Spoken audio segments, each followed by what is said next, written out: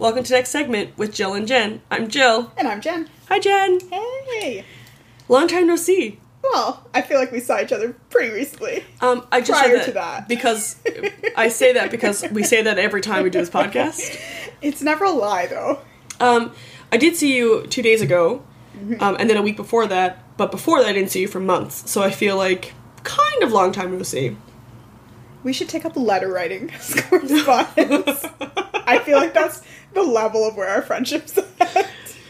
Dearest Jill. I was going to say, dearest Jen, you beat me to it. Obviously we're in the same...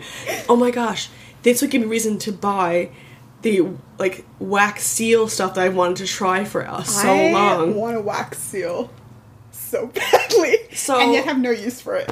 But if we started letter writing... Will Canada Post charge us extra for the postage on that? We probably have to wax seal the note and put it inside an envelope and mail it. Yeah, but I think it would make the envelope extra heavy. You'd have to put 2 stamps on.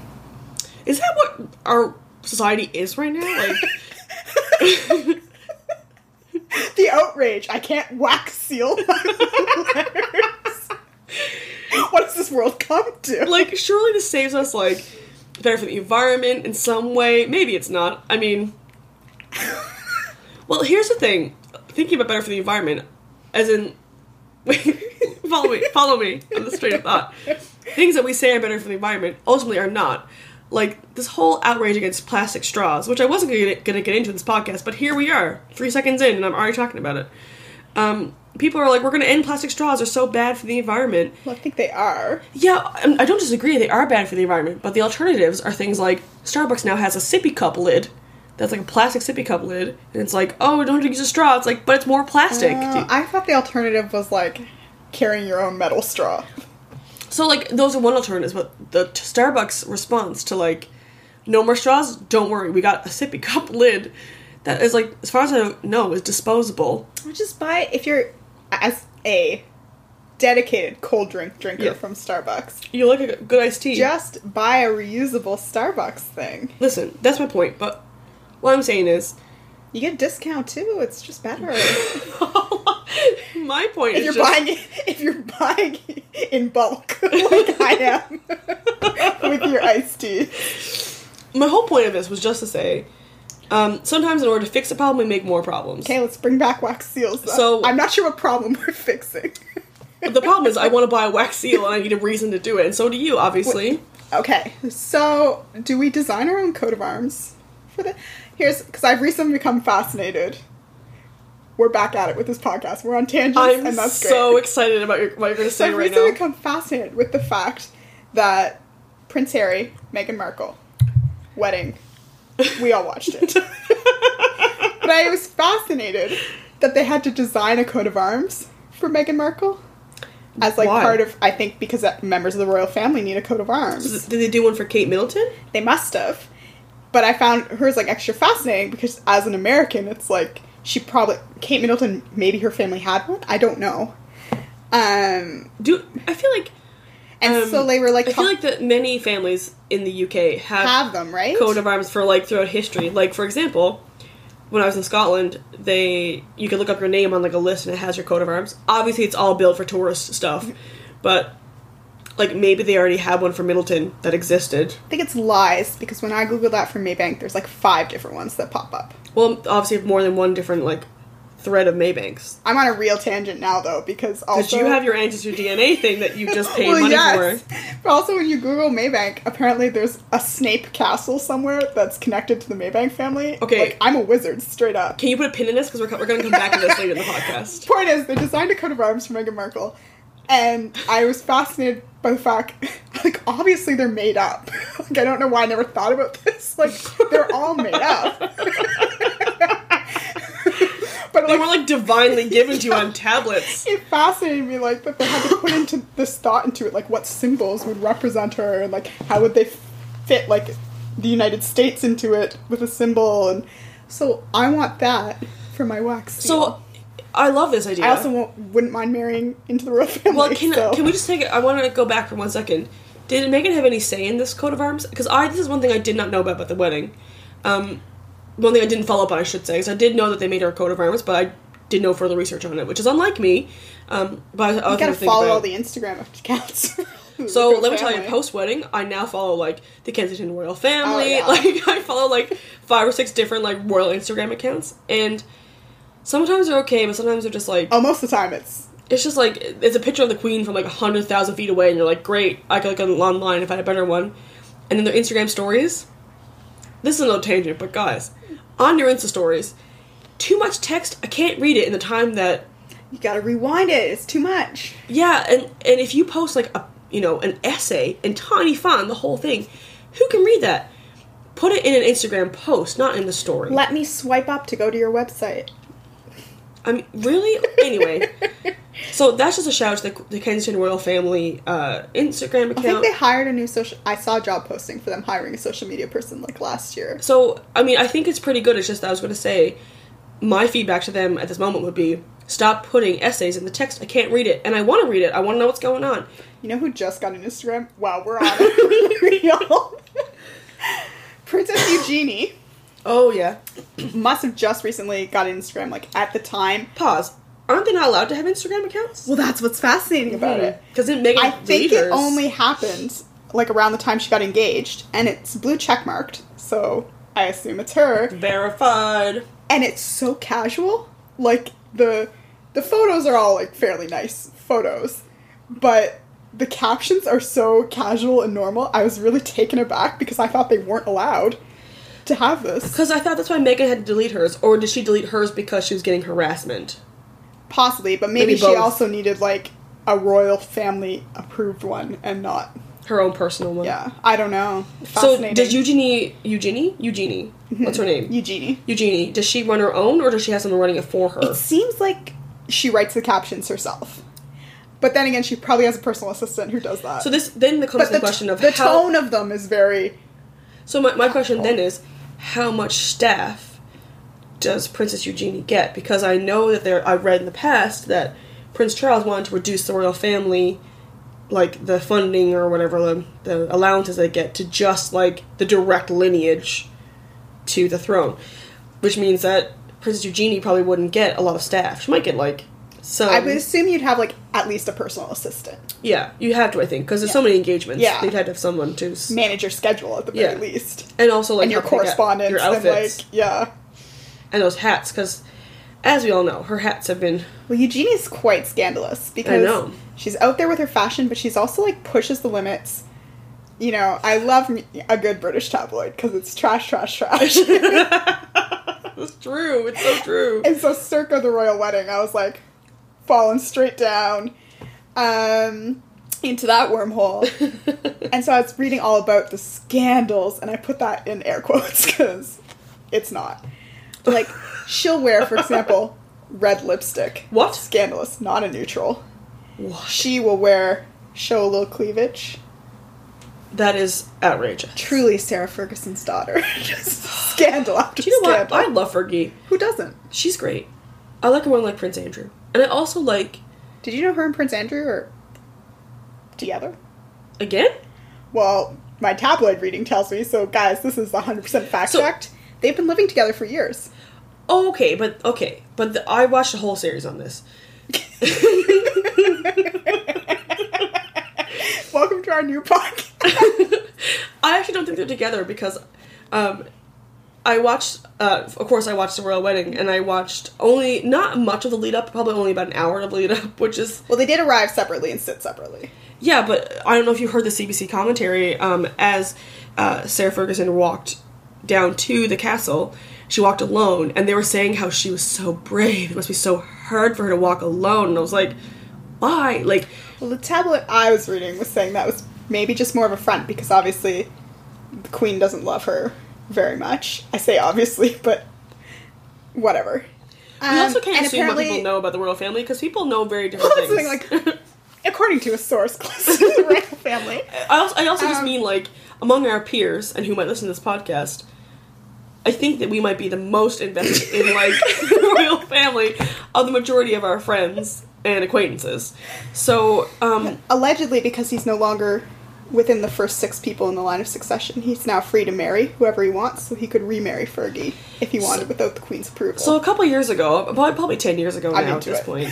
I mean, yeah, the thing is, they clearly have loved each other for so long, because I'm laughing at now thinking about this, like... I didn't know I shipped it. This is a huge deviation from what we're going to talk about. I did not pre-plan this. But I almost feel, like, better about it, because this is really where my heart lies, and yours is, obviously, as well.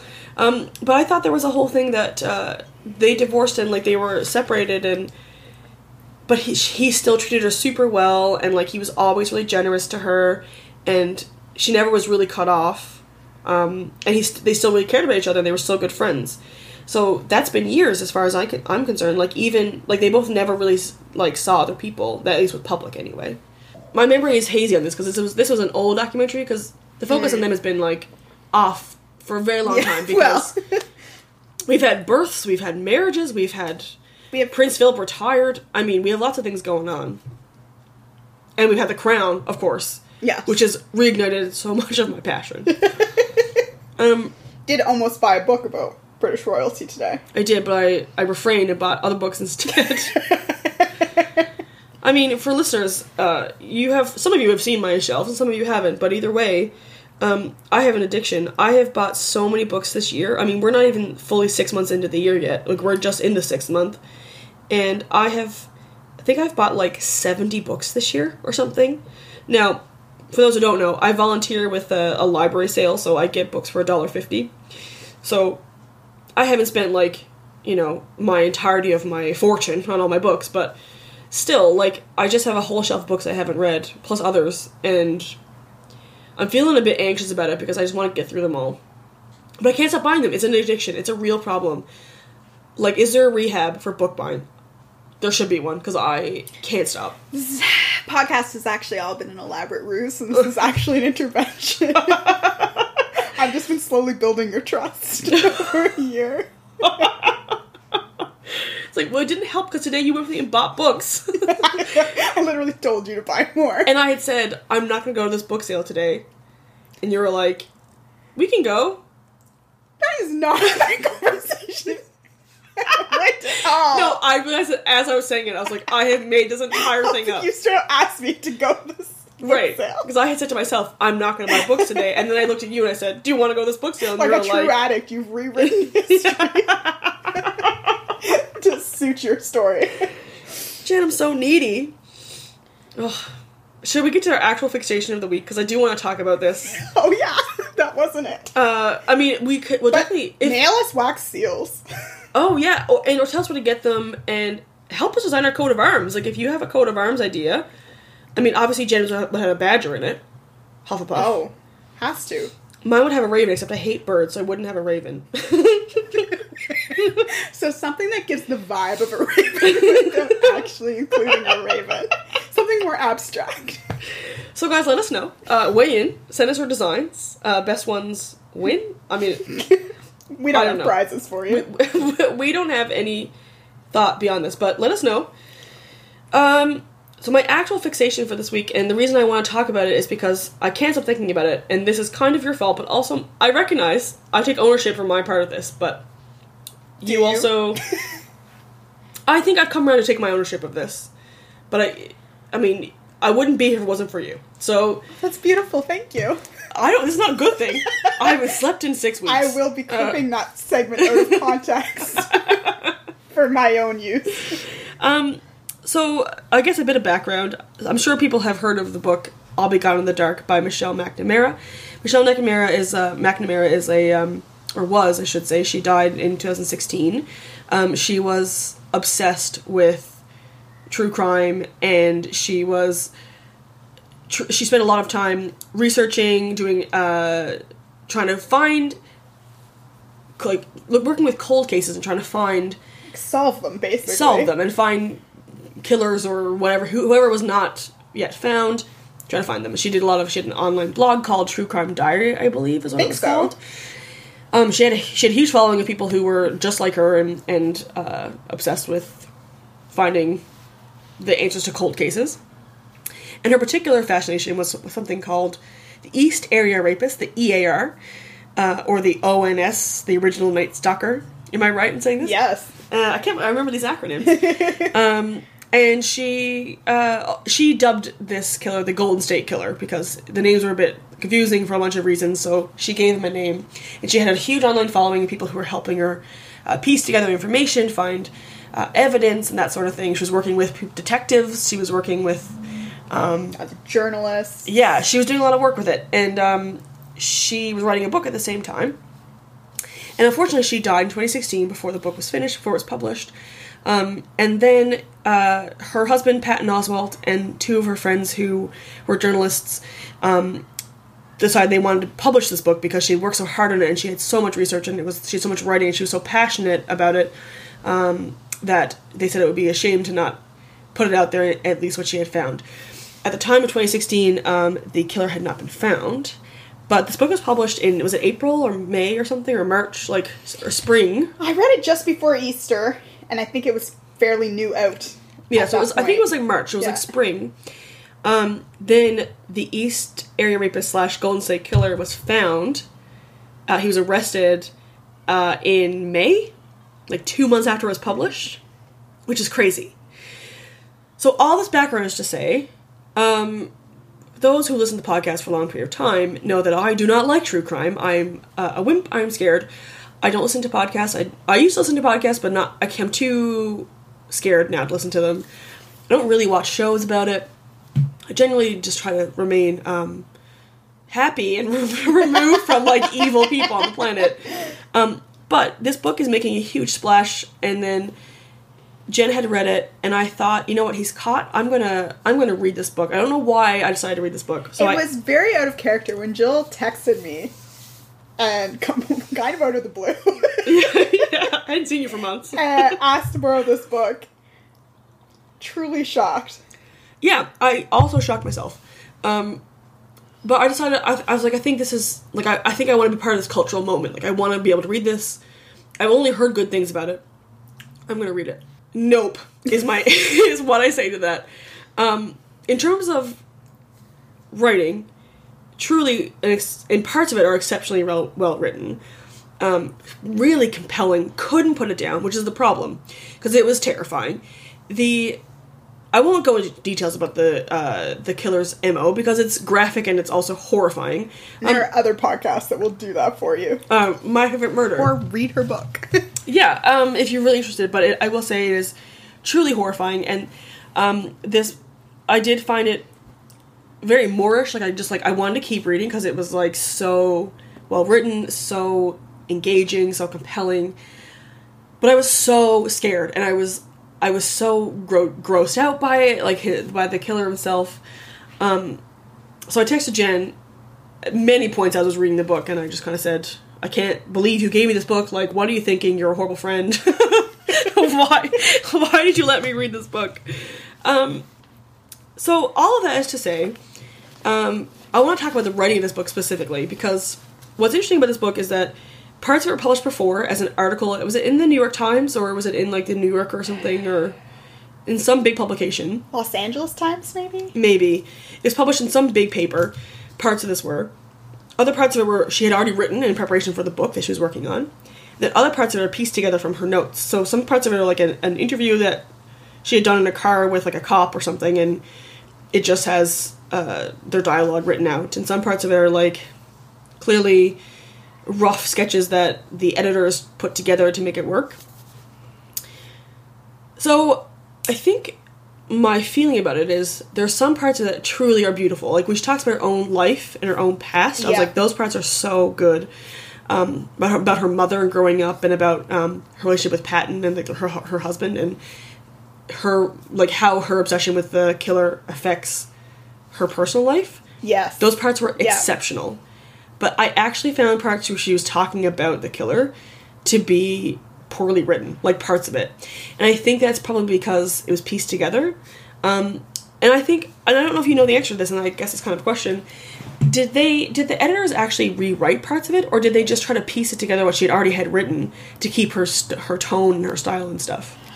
I mean, I don't know how much editing was done to the parts she written, but my understanding is that it's fairly, like, distinct. Like, the parts that she wrote are the parts that she wrote. They didn't rewrite her. Okay. Now, what kind of editing happens in the publishing process, I'm not sure, but that was my understanding, is that the parts she wrote, they didn't really mess with. Mm-hmm. I think my reaction was, I kind of think it's a shame that she didn't finish it before she died, because I think if she could have transported her style of writing about her own life into, like, the parts about the killer, it would have been a way better read for me, because I think it would have been less scary for starters, but also been more approachable, I think, and might have softened it a little bit, because it is quite graphic and scary. But I think, more than anything, what this has done for me, this book, is that it has sent me down your rabbit hole, where I had downloaded every single episode of My Favorite Murder about the Golden State Killer. I started reading about it online. Now I get all these weird ads about, like... What ads would you get? Well, for different, like, publications I would never have, like, found before. I was like, I would get weird ads. Not for, like, get free hammers. Like, what? Ski masks, 2 for 1. We laugh because... We're scared. It's a horror show. Yeah, so I went down that, and I never listened to the podcast My Favorite Murder. I know you do. Mm-hmm. And I will say that I think we have a bit of them in us. What are their names again? Georgia. Are you a Georgia or a Karen? Georgia and Karen. But their obsession with murderers and stuff, to me, and I didn't really pay attention. I've never listened to them before. I listened to half one episode, and I think I told you the story about... They had a woman call in and say when she was a kid, she had a man jump into her room through a window. Did I tell you this before? I think so, yes. And she called her dad to say, a man just came into my room, and her dad came in the room, it was like middle of the night, and he opened the door and looked around, and he was like, no, like, you're dreaming it, there's no one here. And he closed the door. The man was behind the door, and he stayed in the room and then just left the room again. And that was it. And I was like, that is the scariest thing I've ever heard. Obviously, the man was not super malicious, because he just left. But also, I can't believe that, like, a dad would just, like, not look around or something. Or, like, search better. Like, turn on the light. I don't know. Anyway. Get your shit together. So this has just sent me down a true crime hole that I just didn't know I wanted or could handle. And I'm feeling really, it's making me really jumpy to the point where I wake up in the middle of the night and I think I hear a noise. That could be anything. It could be my cat. Could be the general noises of life that normally don't bother me. And I'm like, it's the East Area rapist. He's come through my window. He's not come through my window. He's caught. He's 78 years old. He lives in Los Angeles or wherever he lives, California. He's not coming to get me. But I believe he is. Or someone like him. Could be copycat. It's interesting because I will say, I think I agree with you in the book itself. Like, the parts I was most fascinated, as I often am when I read books like this, just the process of writing and researching something of this nature. One of my other favorite true crime books, for a lot of reasons, this is only one, is On the Farm by Stevie Cameron, which is a Canadian one, based on Willie Picton in BC. And she came, when I was in undergrad studying journalism, she came to our journalism school, because she's was a fairly well-known journalist. I think she mostly writes books now. And she kind of walked us through the process of, like, researching, like, how she actually organized her research to write. She wrote 2 big books on the Willie Picton case.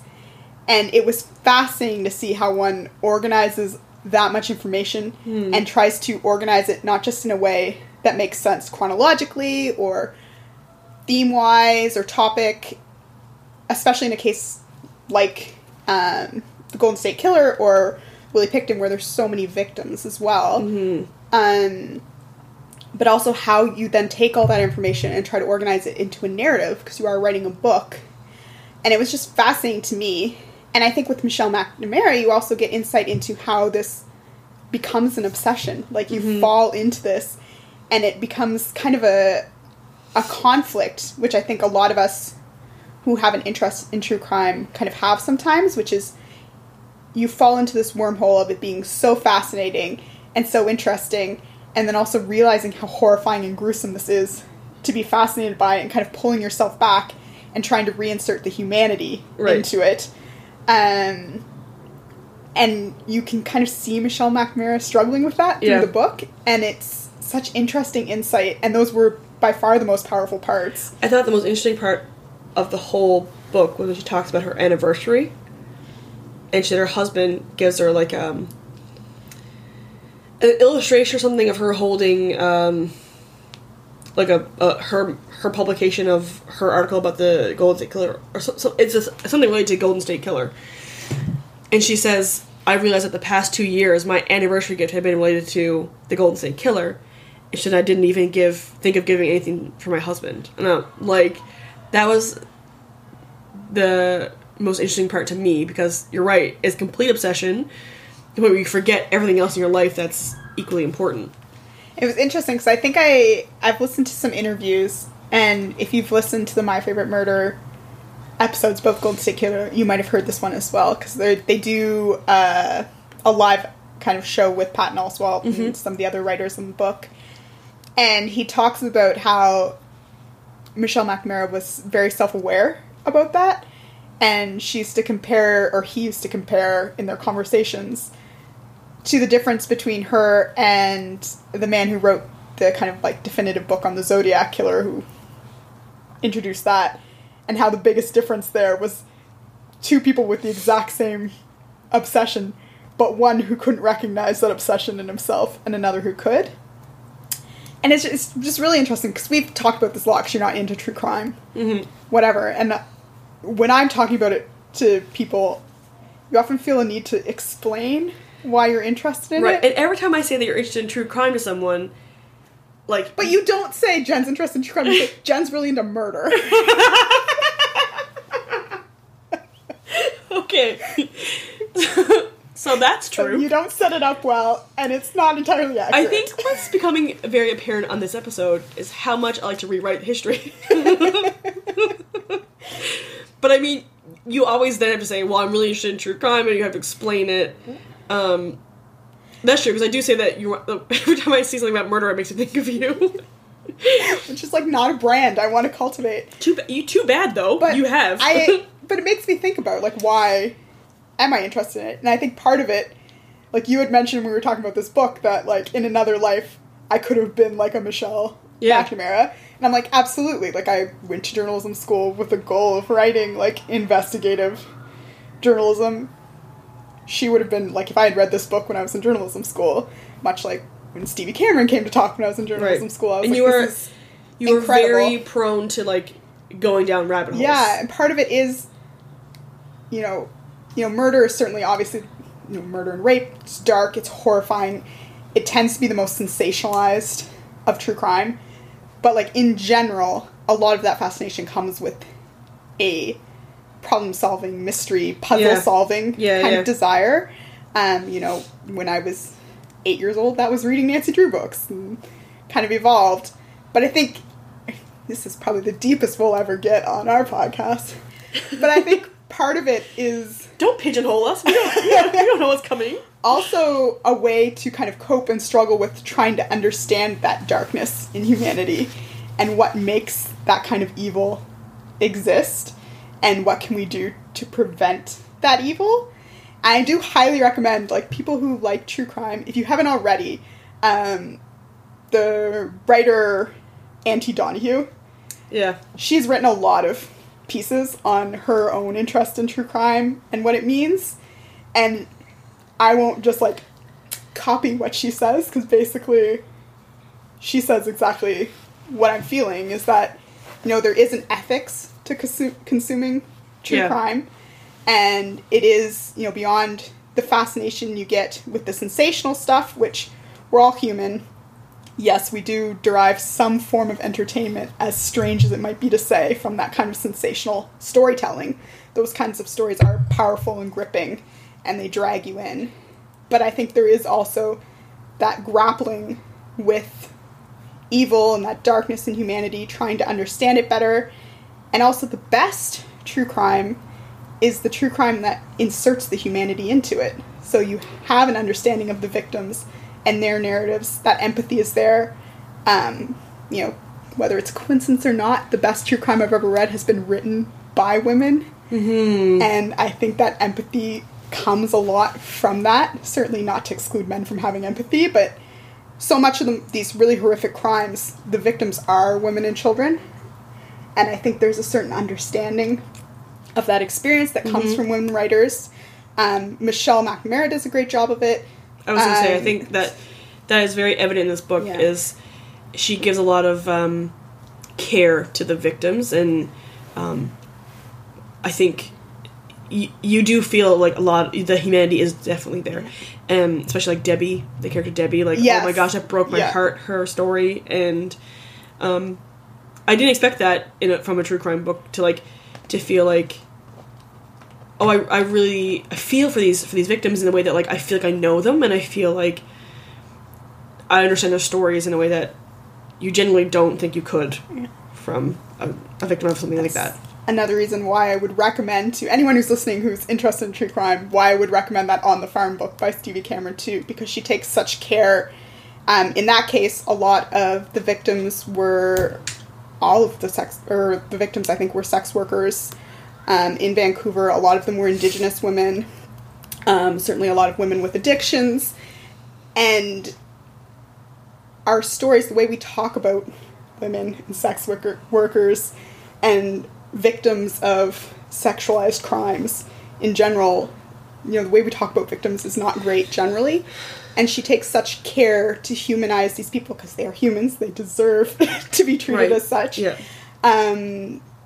Doesn't fall into those kinds of victim blaming tropes, and I'll put this in air quotes again, high risk lifestyles, in the way we talk about things. And that's the kind of true crime I like to read because it's powerful. But also another thing that Anne Donahue said that resonated with me so much in one of her pieces that she wrote about true crime was that it should make you Benedict, I'm having a very serious conversation. It should leave you feeling uncomfortable, right? If we don't feel uncomfortable when we read about these things, then something's wrong, right? And the best podcasts I listen to, the best true crime books I read, they address these really serious issues and they grapple with them. Things like, talking about My Favorite Murder, one of their big things is toxic masculinity ruins the party again. They address that issue, talk about domestic violence and addictions and mental health, and, talk about the way we talk about sex workers and we approach that as industry and the women and men as well who work in that field. The way we talk about sexual assault. These are all things that are kind of grappled with within the genre of true crime that I think when we think about it, and the reason why I get really defensive when people are like, why do you like that, is because I think we tend to think of the most sensationalized versions of that. Right. And I think there's a lot of really good conversations and really good writing in the true crime genre. Is it hard to read and hard to listen to? Absolutely. And is there some entertainment in it? I'm not going to sit here and pretend I'm above the fact, you say, you open I'll Be Gone in the Dark and you can't put it down, it's gripping. There's an entertainment in that. But I didn't realize I cared about this so much till I started talking about it. I'm very impressed with you right now. I'm scene, we're over. I think there is important work being done there, and I think it's fascinating, women in particular, because you see with a podcast like My Favorite Murder, the fandom is huge, by and large women, and it's a huge murderinos. Yeah, it's huge. They go on tour, they fill auditoriums. It's the number one podcast, and it's mostly women, and it makes you think about why are women drawn to this? What's the appeal there? And it's I find it so interesting to think about that. Why has this become? It's so horrifying and dark. I mean, they do it with a humor that I think is necessary to break up those really dark, heavy conversations. And humor, of course, is a classic coping mechanism. I think we know. But, I saw them live in Toronto last year, and being in an auditorium that was probably 80% women talking about these horrific crimes, largely crimes against women. it's just such an interesting phenomenon. And, you know, Michelle McNamara's book is a part of that. Did her book leave me feeling super unsettled and uncomfortable? Yep. I'm glad I finished it. I will never read a book like this again. At least not in the foreseeable future. It has not whet my appetite for true crime, I can tell you that for sure. I am glad I read it, though. I think it is, you're right, it is something about this cultural moment, because I think ever since maybe Serial was what kind of, the podcast Serial really kicked off this true crime obsession, because, you know, there is limitless true crime podcasts, not always just about, like, rape and murder, but many other types of crime. But I think that was the kickstart, what's it called? The catalyst to this whole thing. And I have successfully avoided anything after Serial, because even Serial, there's points where I was, like, jumpy. And I was like, I don't know if I can finish listening to this. So I do think that I'm glad to be part of this cultural moment. I'm glad I'll remember this part of this time in history that we found, that this killer was found. I did not find this killer. I had nothing to do with it. Rewriting history again. Put my name next to Paul Holes. But yeah, so thanks for letting me borrow the book. You can take it back now. I never want to see it again. Fantastic. So that was a long-winded, very serious conversation, but I feel like I understand you better than I ever did before. I'm smiling because I feel like we've had a breakthrough, everyone. We can close this therapy session down. You can't see Jen, of course, but Jen is sitting in, like, a therapy chair. I truly am. With her legs crossed, a pen and a notebook.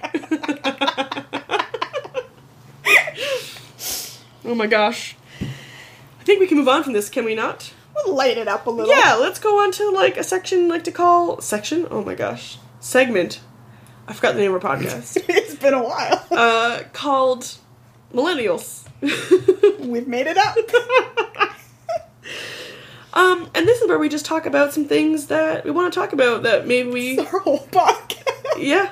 But, like, maybe are specific to millennials, or that are presented as challenges or issues or things we've ruined or started, or I don't know, just generally very, very open category.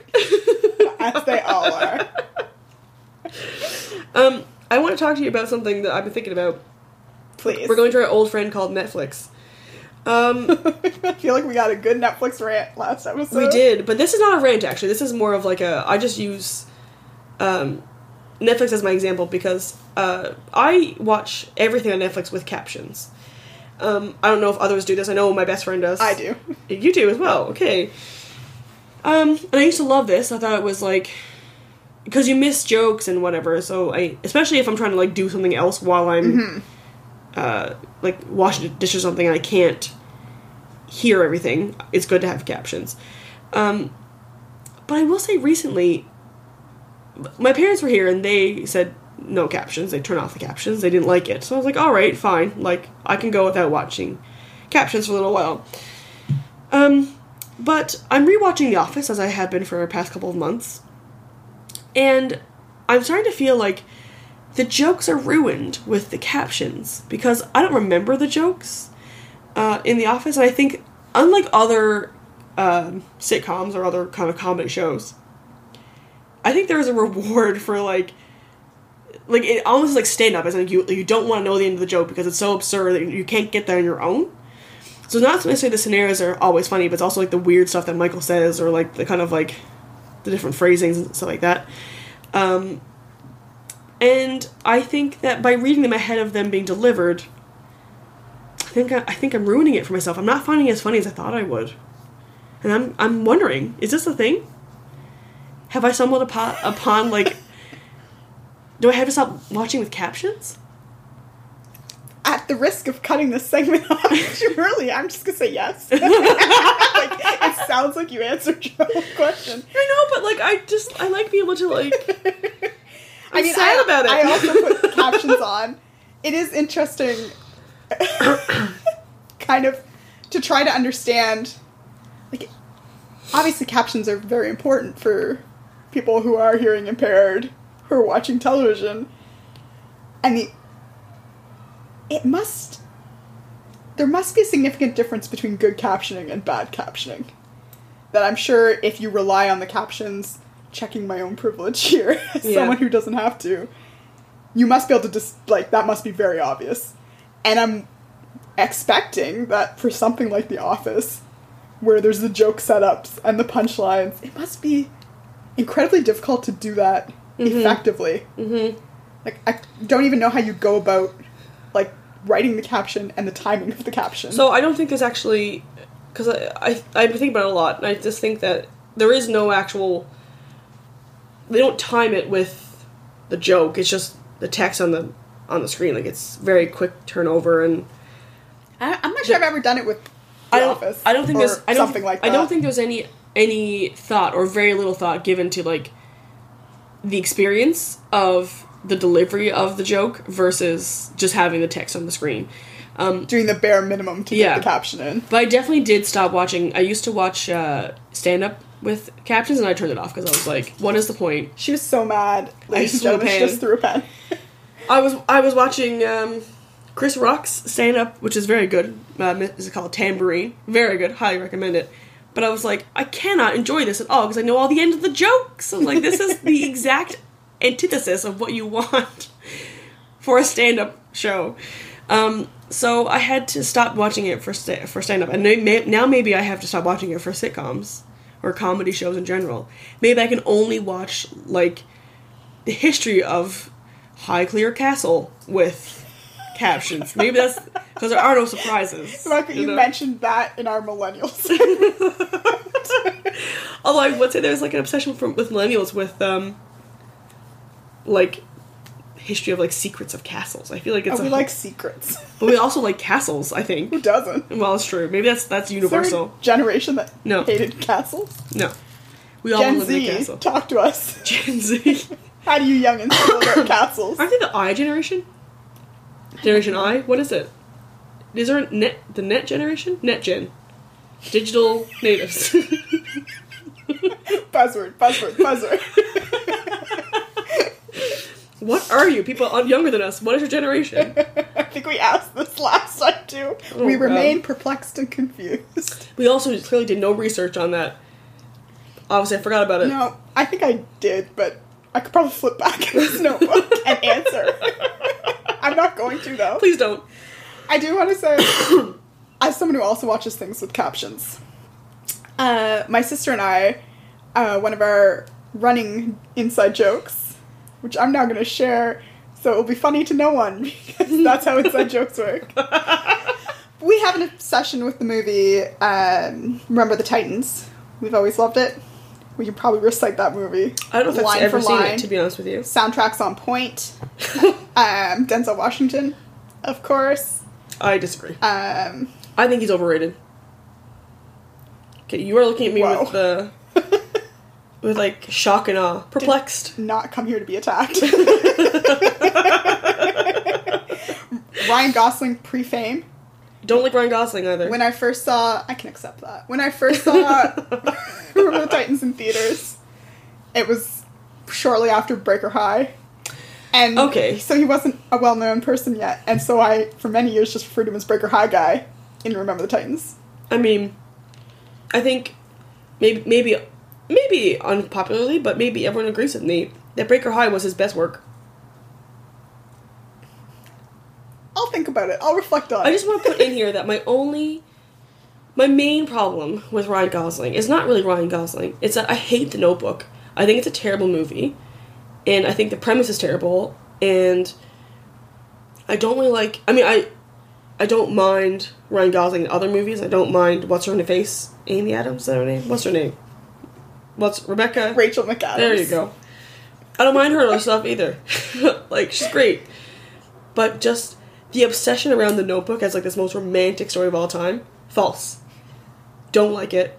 The rain scene, no thank you. So that is where my hatred of Ryan Gosling comes from. He is excellent in Crazy Stupid Love. That is a great movie. I would argue that's because Steve Carell's in it. But I digress. Please continue. I'll watch it with captions on. I actually think I might own that movie. In Remember the Titans. And I actually think this might have been a glitch on our DVD copy, because I don't think we actually had captions on. I think at one point it just glitches and turns the captions on.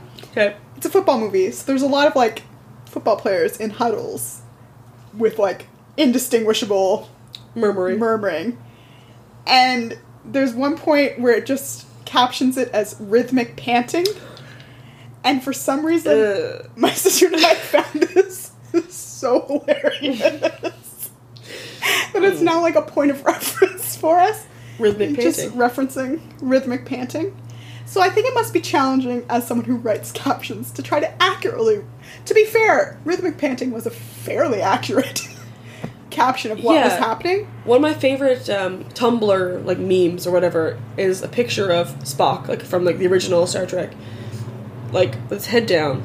And it says, sobbing mathematically. Says a lot. So you're a caption writer who's watching this, or listening to this, watching this. If you're watching this, let us know. Yeah, if you're watching this, can I have the tape? I distinctly have tape over the camera on my computer.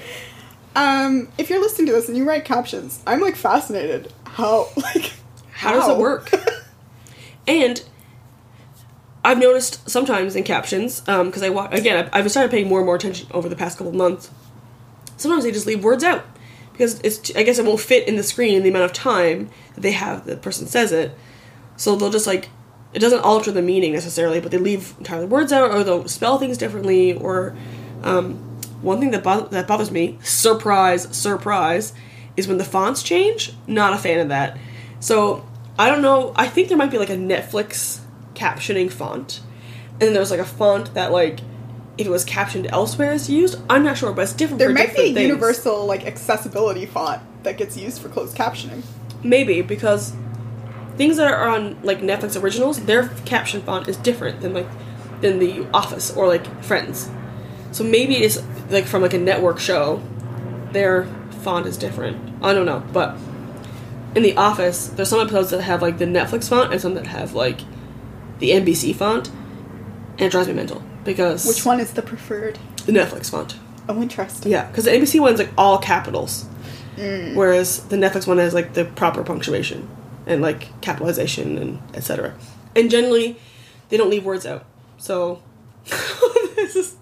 I just realized what a nonsensical thing to complain about. Like, who cares? Well, we can build off that So we should actually rephrase this from, like, a millennial discussion to, like, when the millennials just become grumpy old people and don't want to complain about it. Transitioning from, like, young and entitled to, like, middle-aged and grumpy. Yeah. Because back in my day, in our last episode, we discussed the many things that millennials are accused of killing. And shortly after that, I was browsing through Twitter, as I do, and I found an article that accused millennials of getting rid of top sheets on beds. And my immediate reaction was like, this is preposterous. This is insane. There's like, no, this is ridiculous. And so I shared it in my outrage, just saying, I think I tweeted it at you and was like, Jill, I need to talk about this. I have so many feelings. To which one of my good friends, who I thought I knew, oh no, responded and said, yeah, of course I don't use the top sheet. Who uses the top sheet? And my brain, I felt betrayed. Did I not respond to this? I believe you did. Because I also think I told you that I don't use a top sheet either. What? What world are we living in? So I will say that my top sheet abandonment is only several months old. When I came back from the UK... You jumped on the millennial trend. I did. When I turned 30. When I came back from the UK, I noticed that, like, in the UK, the beds where I stayed in two different people's homes, Airbnb, and both of them didn't have a top sheet. They just had the... What's it called? The fitted sheet. There we go. Look at me with my linen terminology. And then, like, a comforter or whatever. And at first I was like, oh, they forget the sheet? And then I was like, no, this obviously is intentional. Two people did it in a row. And I was like, this is way better. Like, I much prefer it. What? This is napkins and paper towels all over again. I prefer it. I feel that a sheet just gets tangled up in, like, if you're like a mover in your sleep, which I am, it gets tangled up. It also untucks, so you gotta tuck it back in every day. You tuck your sheet in? To the foot. I have a footboard, so I have to tuck it into the footboard. No, I wouldn't even if I had a footboard. But even if I didn't, I used to tuck it underneath the mattress. No, you gotta have the freedom. See, I disagree. I don't like that. I don't like the kind of... I like to be able to feel like I'm, in like a nice... Opposite. Like a wow, very... this is... If my bed is tucked in, like if you go to a hotel or something... Oh, I love it. Oh, I've got to kick that out. Like a little burrito, just slide right in. I when I got rid of the top sheet, I was just like, freedom. Like, I just felt like I didn't have to tuck it in anymore. I didn't have to, like... And I often felt too warm with, like, too many layers. Like, I'd rather just have... I have a thin summer comforter that's quite thin, and that's all I need if I need something over me, or I just have no sheet at all. I just feel like I've hit the sweet spot with my bedtime. Fascinating. Bedclothes. I am also a mover in my sleep, so yes, my top sheet does become disarray. It's in disarray. In disarray, but I think that's how I prefer it.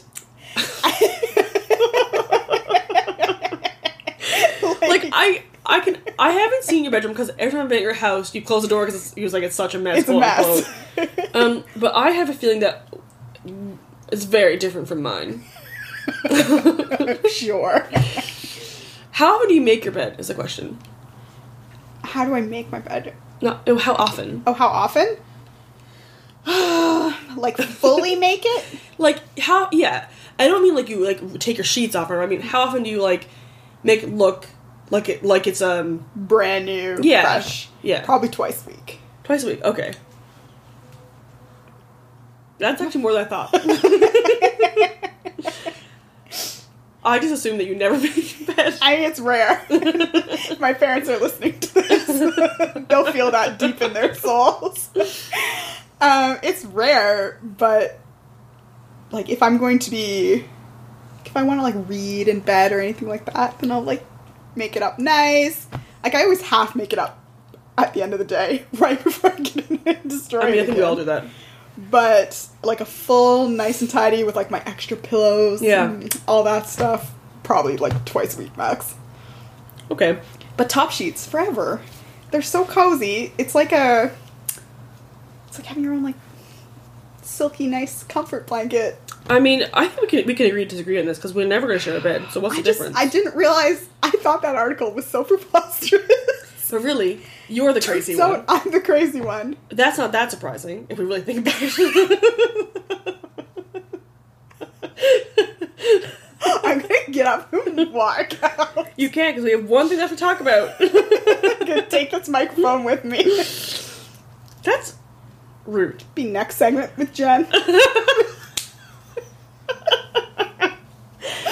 I wouldn't listen.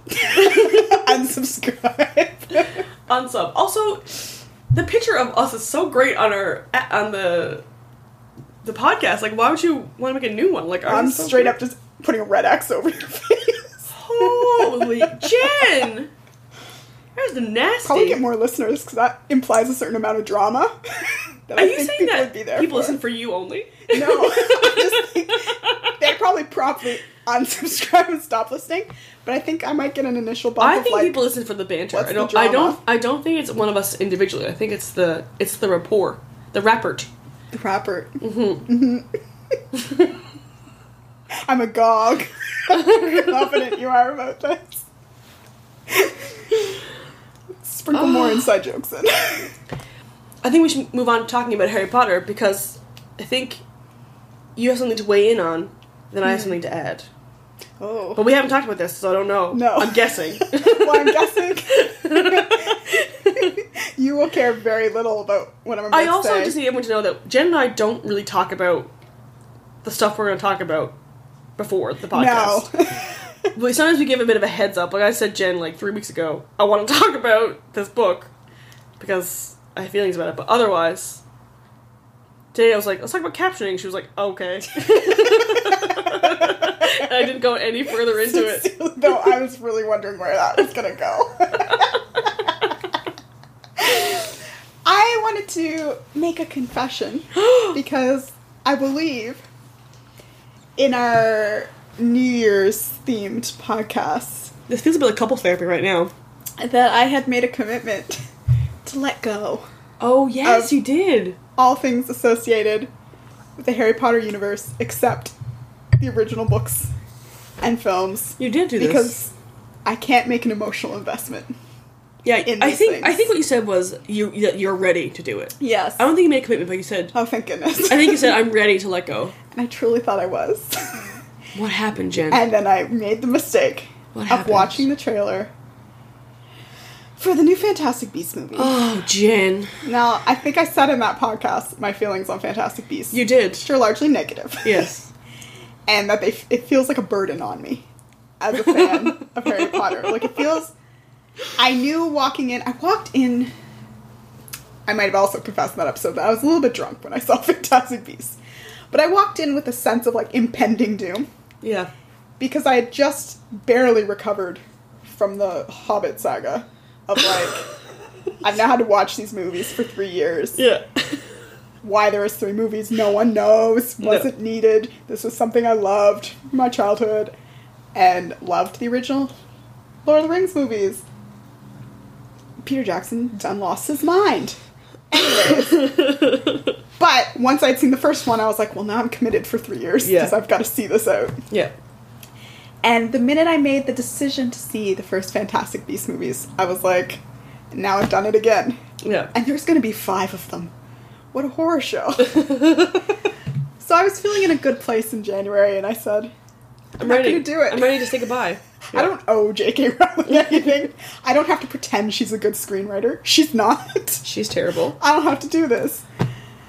And then they released the trailer, and I watched it, and I had so many feelings. Oh, and now Jen. I'm mad at myself, because I'm Do you know what? probably going to go Do you know what watch this it. is? This is like codependence. This is the constant return. This is like Stockholm Syndrome. That's what's happening right now. Truly. Now, one positive feeling was, I actually think the casting of Jude Law as young Albus Dumbledore is good. I agree. I think it is very, very good. Like, pro them. Does it make up for the horrid casting of Johnny Depp as Grindelwald? No. This is where most of my feelings come from. Other than the general uselessness of, like, no one wants a Fantastic Beasts movie. Did anyone want this? Harry Potter fans listening to this, did anyone care about Newt Scamander and his life story to want 5 movies about it? Not I. No. Not a single person. Did we want a movie about Dumbledore's adventures? Maybe.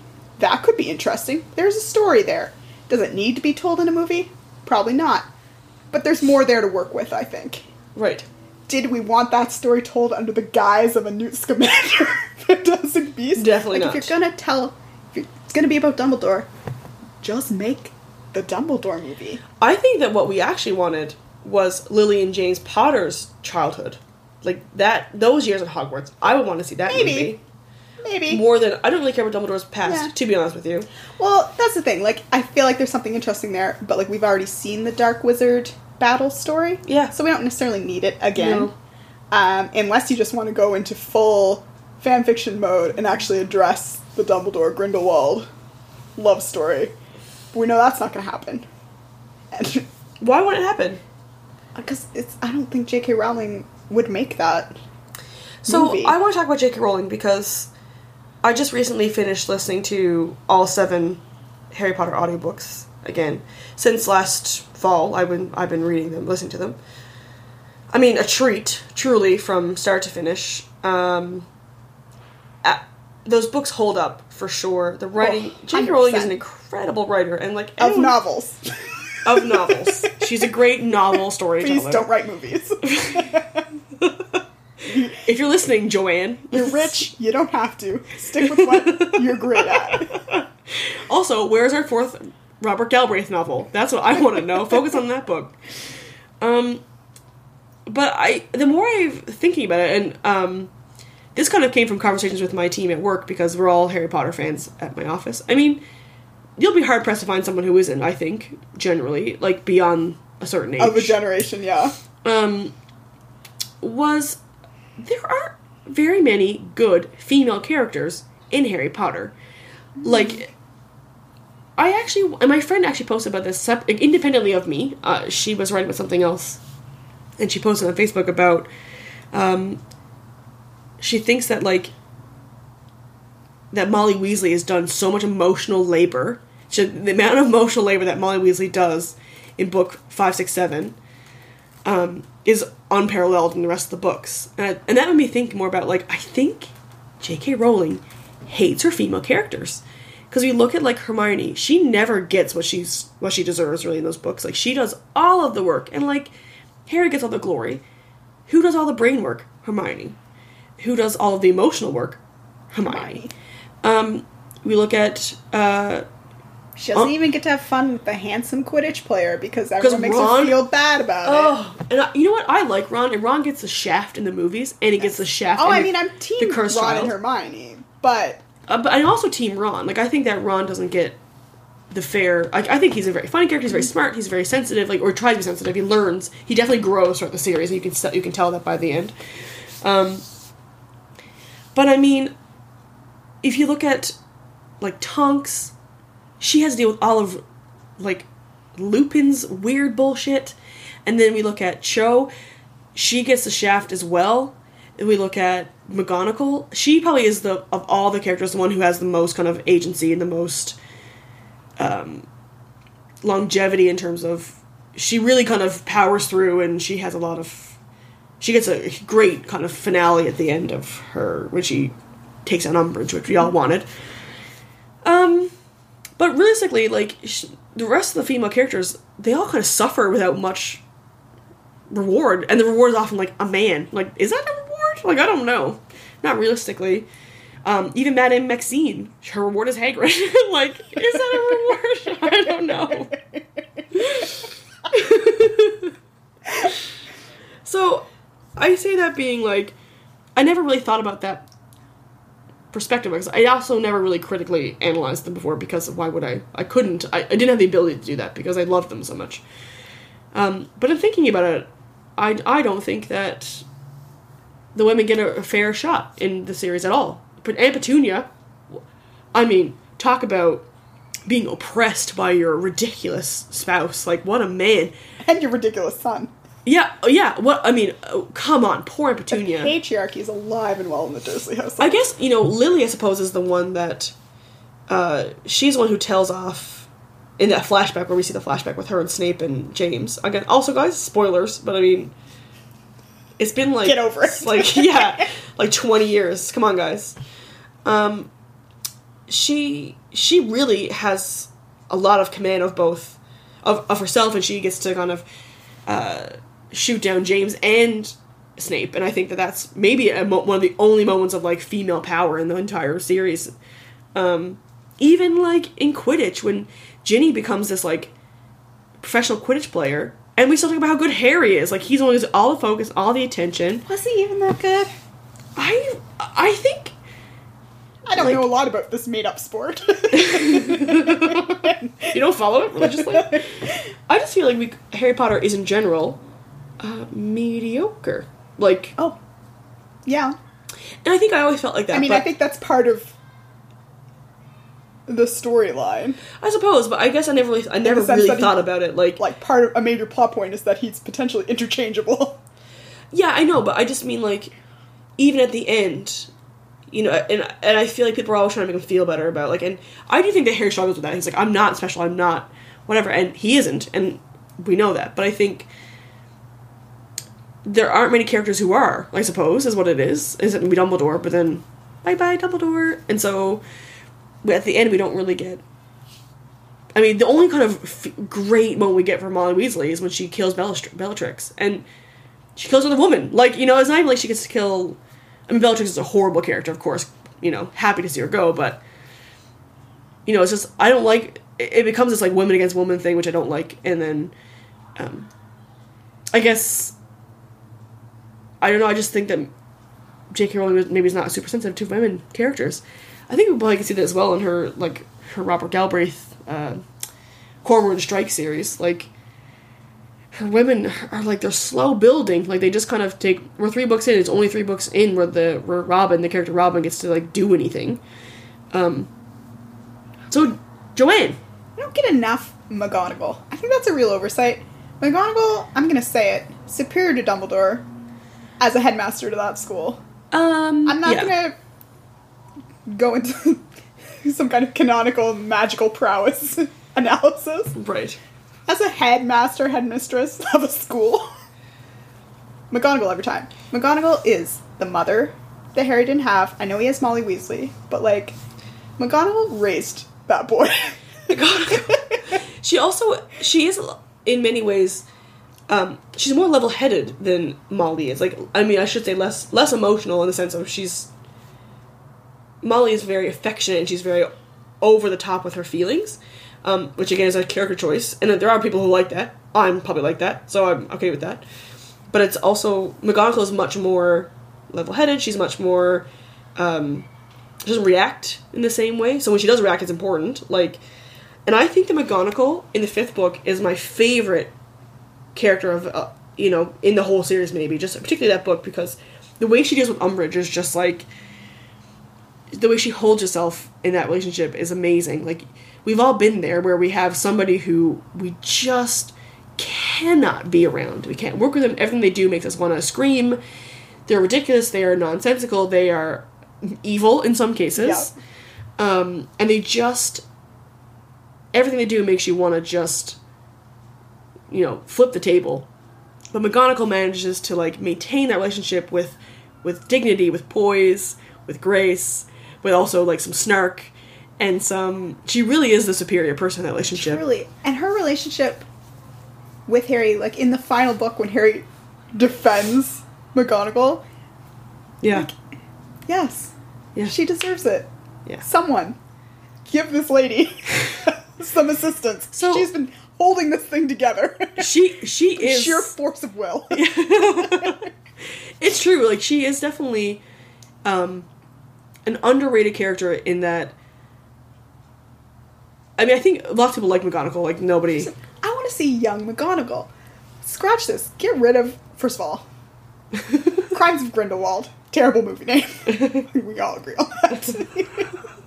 Get rid of that storyline. I want to see... What is young McGonagall up to? Minerva McGonagall. What is Minerva up to? Give me that movie. I also love her relationship with Sybil at the end. Yeah. She really turns it out at the end, and she's like, she shows her loyalty, she shows her, like, her goodness, she shows her ethics, she shows her morality. One thing I'm surprised about, and this is not related at all to J.K. Rowling or the book, is that I listened to the audiobooks and narrated by Stephen Fry. Truly exceptional experience. Like, if you haven't listened to them, please do. Like, some of the best narration, some of the best storytelling, just, I mean, delightful in every way. But I guess I expected McGonagall to have a Scottish accent, since she is McGonagall. Nope, just normal accent. I mean, like, a little bit higher pitched, I suppose, because she's a woman, but, and I know that Maggie Smith in the movies is not Scottish, but I always pictured her as a Scottish professor, because there are no Scots, really, in the book, otherwise. I mean, Cho in the movies is Scottish.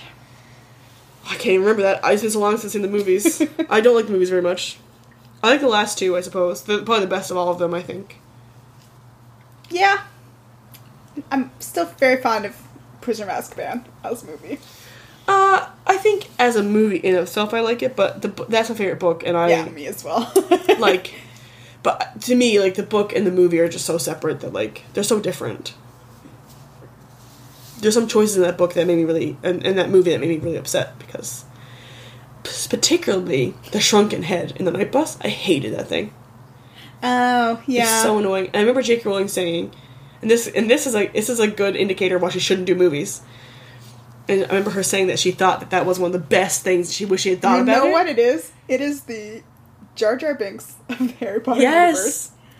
And maybe J.K. Rowling and George Lucas should just be people need to be able to say no to them. She was like, "Oh, I wish I thought about it. It was genius." And I said, that was the worst part of that entire movie. So, disagree. Yeah. I mean, yeah. Final plea to J.K. Rowling. Not too late to get rid of Johnny Depp. Bring back Colin Farrell. I know you haven't seen the movie, Jill, but he was such a better villain. Oh, I hate Johnny Depp. I mean, other than Johnny Depp being allegedly a trash human being. I say allegedly because... Allegedly, but actually. Yeah. I also just think he's, like, not great as an actor. Well, I think his time has just passed. Like, He's a caricature of himself at this point. Yeah. And Colin Farrell... I like Colin Farrell. Again, spoiler alert for Fantastic Beasts, if anyone cares. The fake out of the first movie is that you think Colin Farrell is the villain, and then he turns out to be Grindelwald in disguise. Right. And that's actually Johnny Depp. And I've never felt greater disappointment when he basically, like, does the magical version of ripping off his mask, and it's, like, sinister, kind of quiet, Colin Farrell doing his best, like, kind of under-the-radar villain. Rips it off, and it's like, whoa, cartoon character Johnny Depp with, like, crazy eyes, and, like, terrible hair. And I just, no. Did you, like, and did you make a noise? Probably. And the thought of young Dumbledore being into that, I mean, I don't want to comment on his taste in men, but it just, especially Jude Law, who is, like, I think that's a great casting. It's great casting. J.K. Rowling, story doesn't check out. That pairing, no. Anyways, don't make movies. I guess is what I'm saying. I'm emotionally invested again, and I'm angry about it. Okay, so we'll check in again if Jenna's seen the movie. When is it? Does it come out in November? I don't know. I think it comes out in October or November, and I am not going to see it because I didn't see the first one, and... Oh, don't see it. I don't really see movies anymore, but that's a different conversation for a different day. I mean, we all know I don't watch movies a lot. Anyway, I just prefer to watch TV/YouTube. So... There's that. Yeah. I think this is where we ended today. We didn't even check in with Nacho Flay, but to be honest with you, I haven't been following him. Okay. Oh, that is not true, actually. Oh. I forgot. Let me do There's a quick... twists and turns to this podcast. I believe that Nacho had a caption contest for his last photo on Instagram. Did you enter it? I didn't because I wasn't really ready.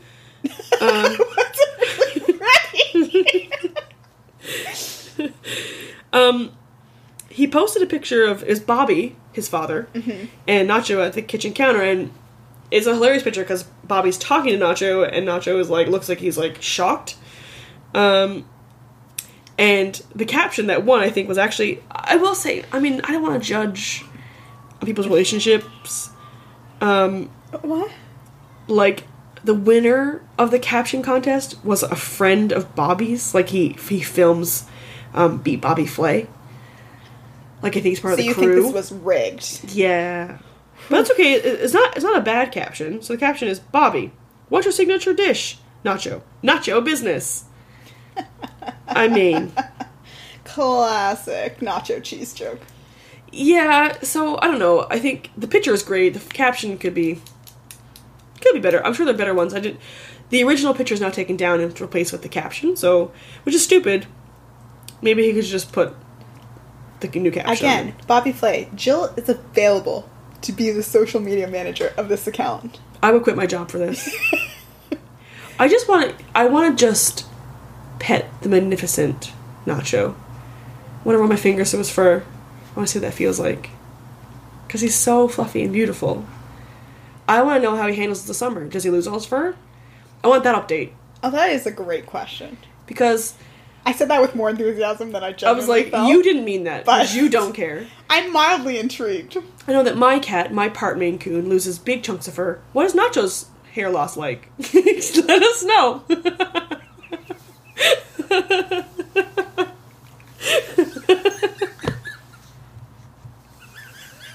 What is this podcast? Thanks for listening. We'll catch you next time. Bye. Follow us on our social media if you want to. No, we don't post ever, but follow us anyway. At Next Segment JJ. Send us our coat of arms. Oh yeah, I forgot about that. Also, any other gifts? Wax seals if you have them. Bye.